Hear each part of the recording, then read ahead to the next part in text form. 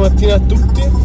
Qui le giornate iniziano ad allungarsi, tanto che c'è già abbastanza luce a quest'ora presta del mattino. Forse non dovrò neanche più utilizzare il flash, ma queste sono beghe mie. Per il resto vi dico che sto andando a vedere Terraria.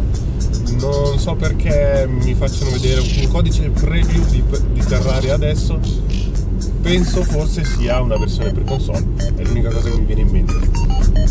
Detto questo, io posso giusto dire che sono un grande amatore di Minecraft, tanto grande che non lo gioco ma lo guardo giocare perché trovo che sia più interessante così, perché io non sono abbastanza fantasioso. E ci vediamo dopo, ciao. Di ritorno da Terraria, e invece mi ho fregato, non sono di ritorno da Terraria, ma mi ero completamente dimenticato, pensando a tutto quello che avevo da scrivere per SimCity. E invece per Terraria vi posso dire che è Terraria con il pad.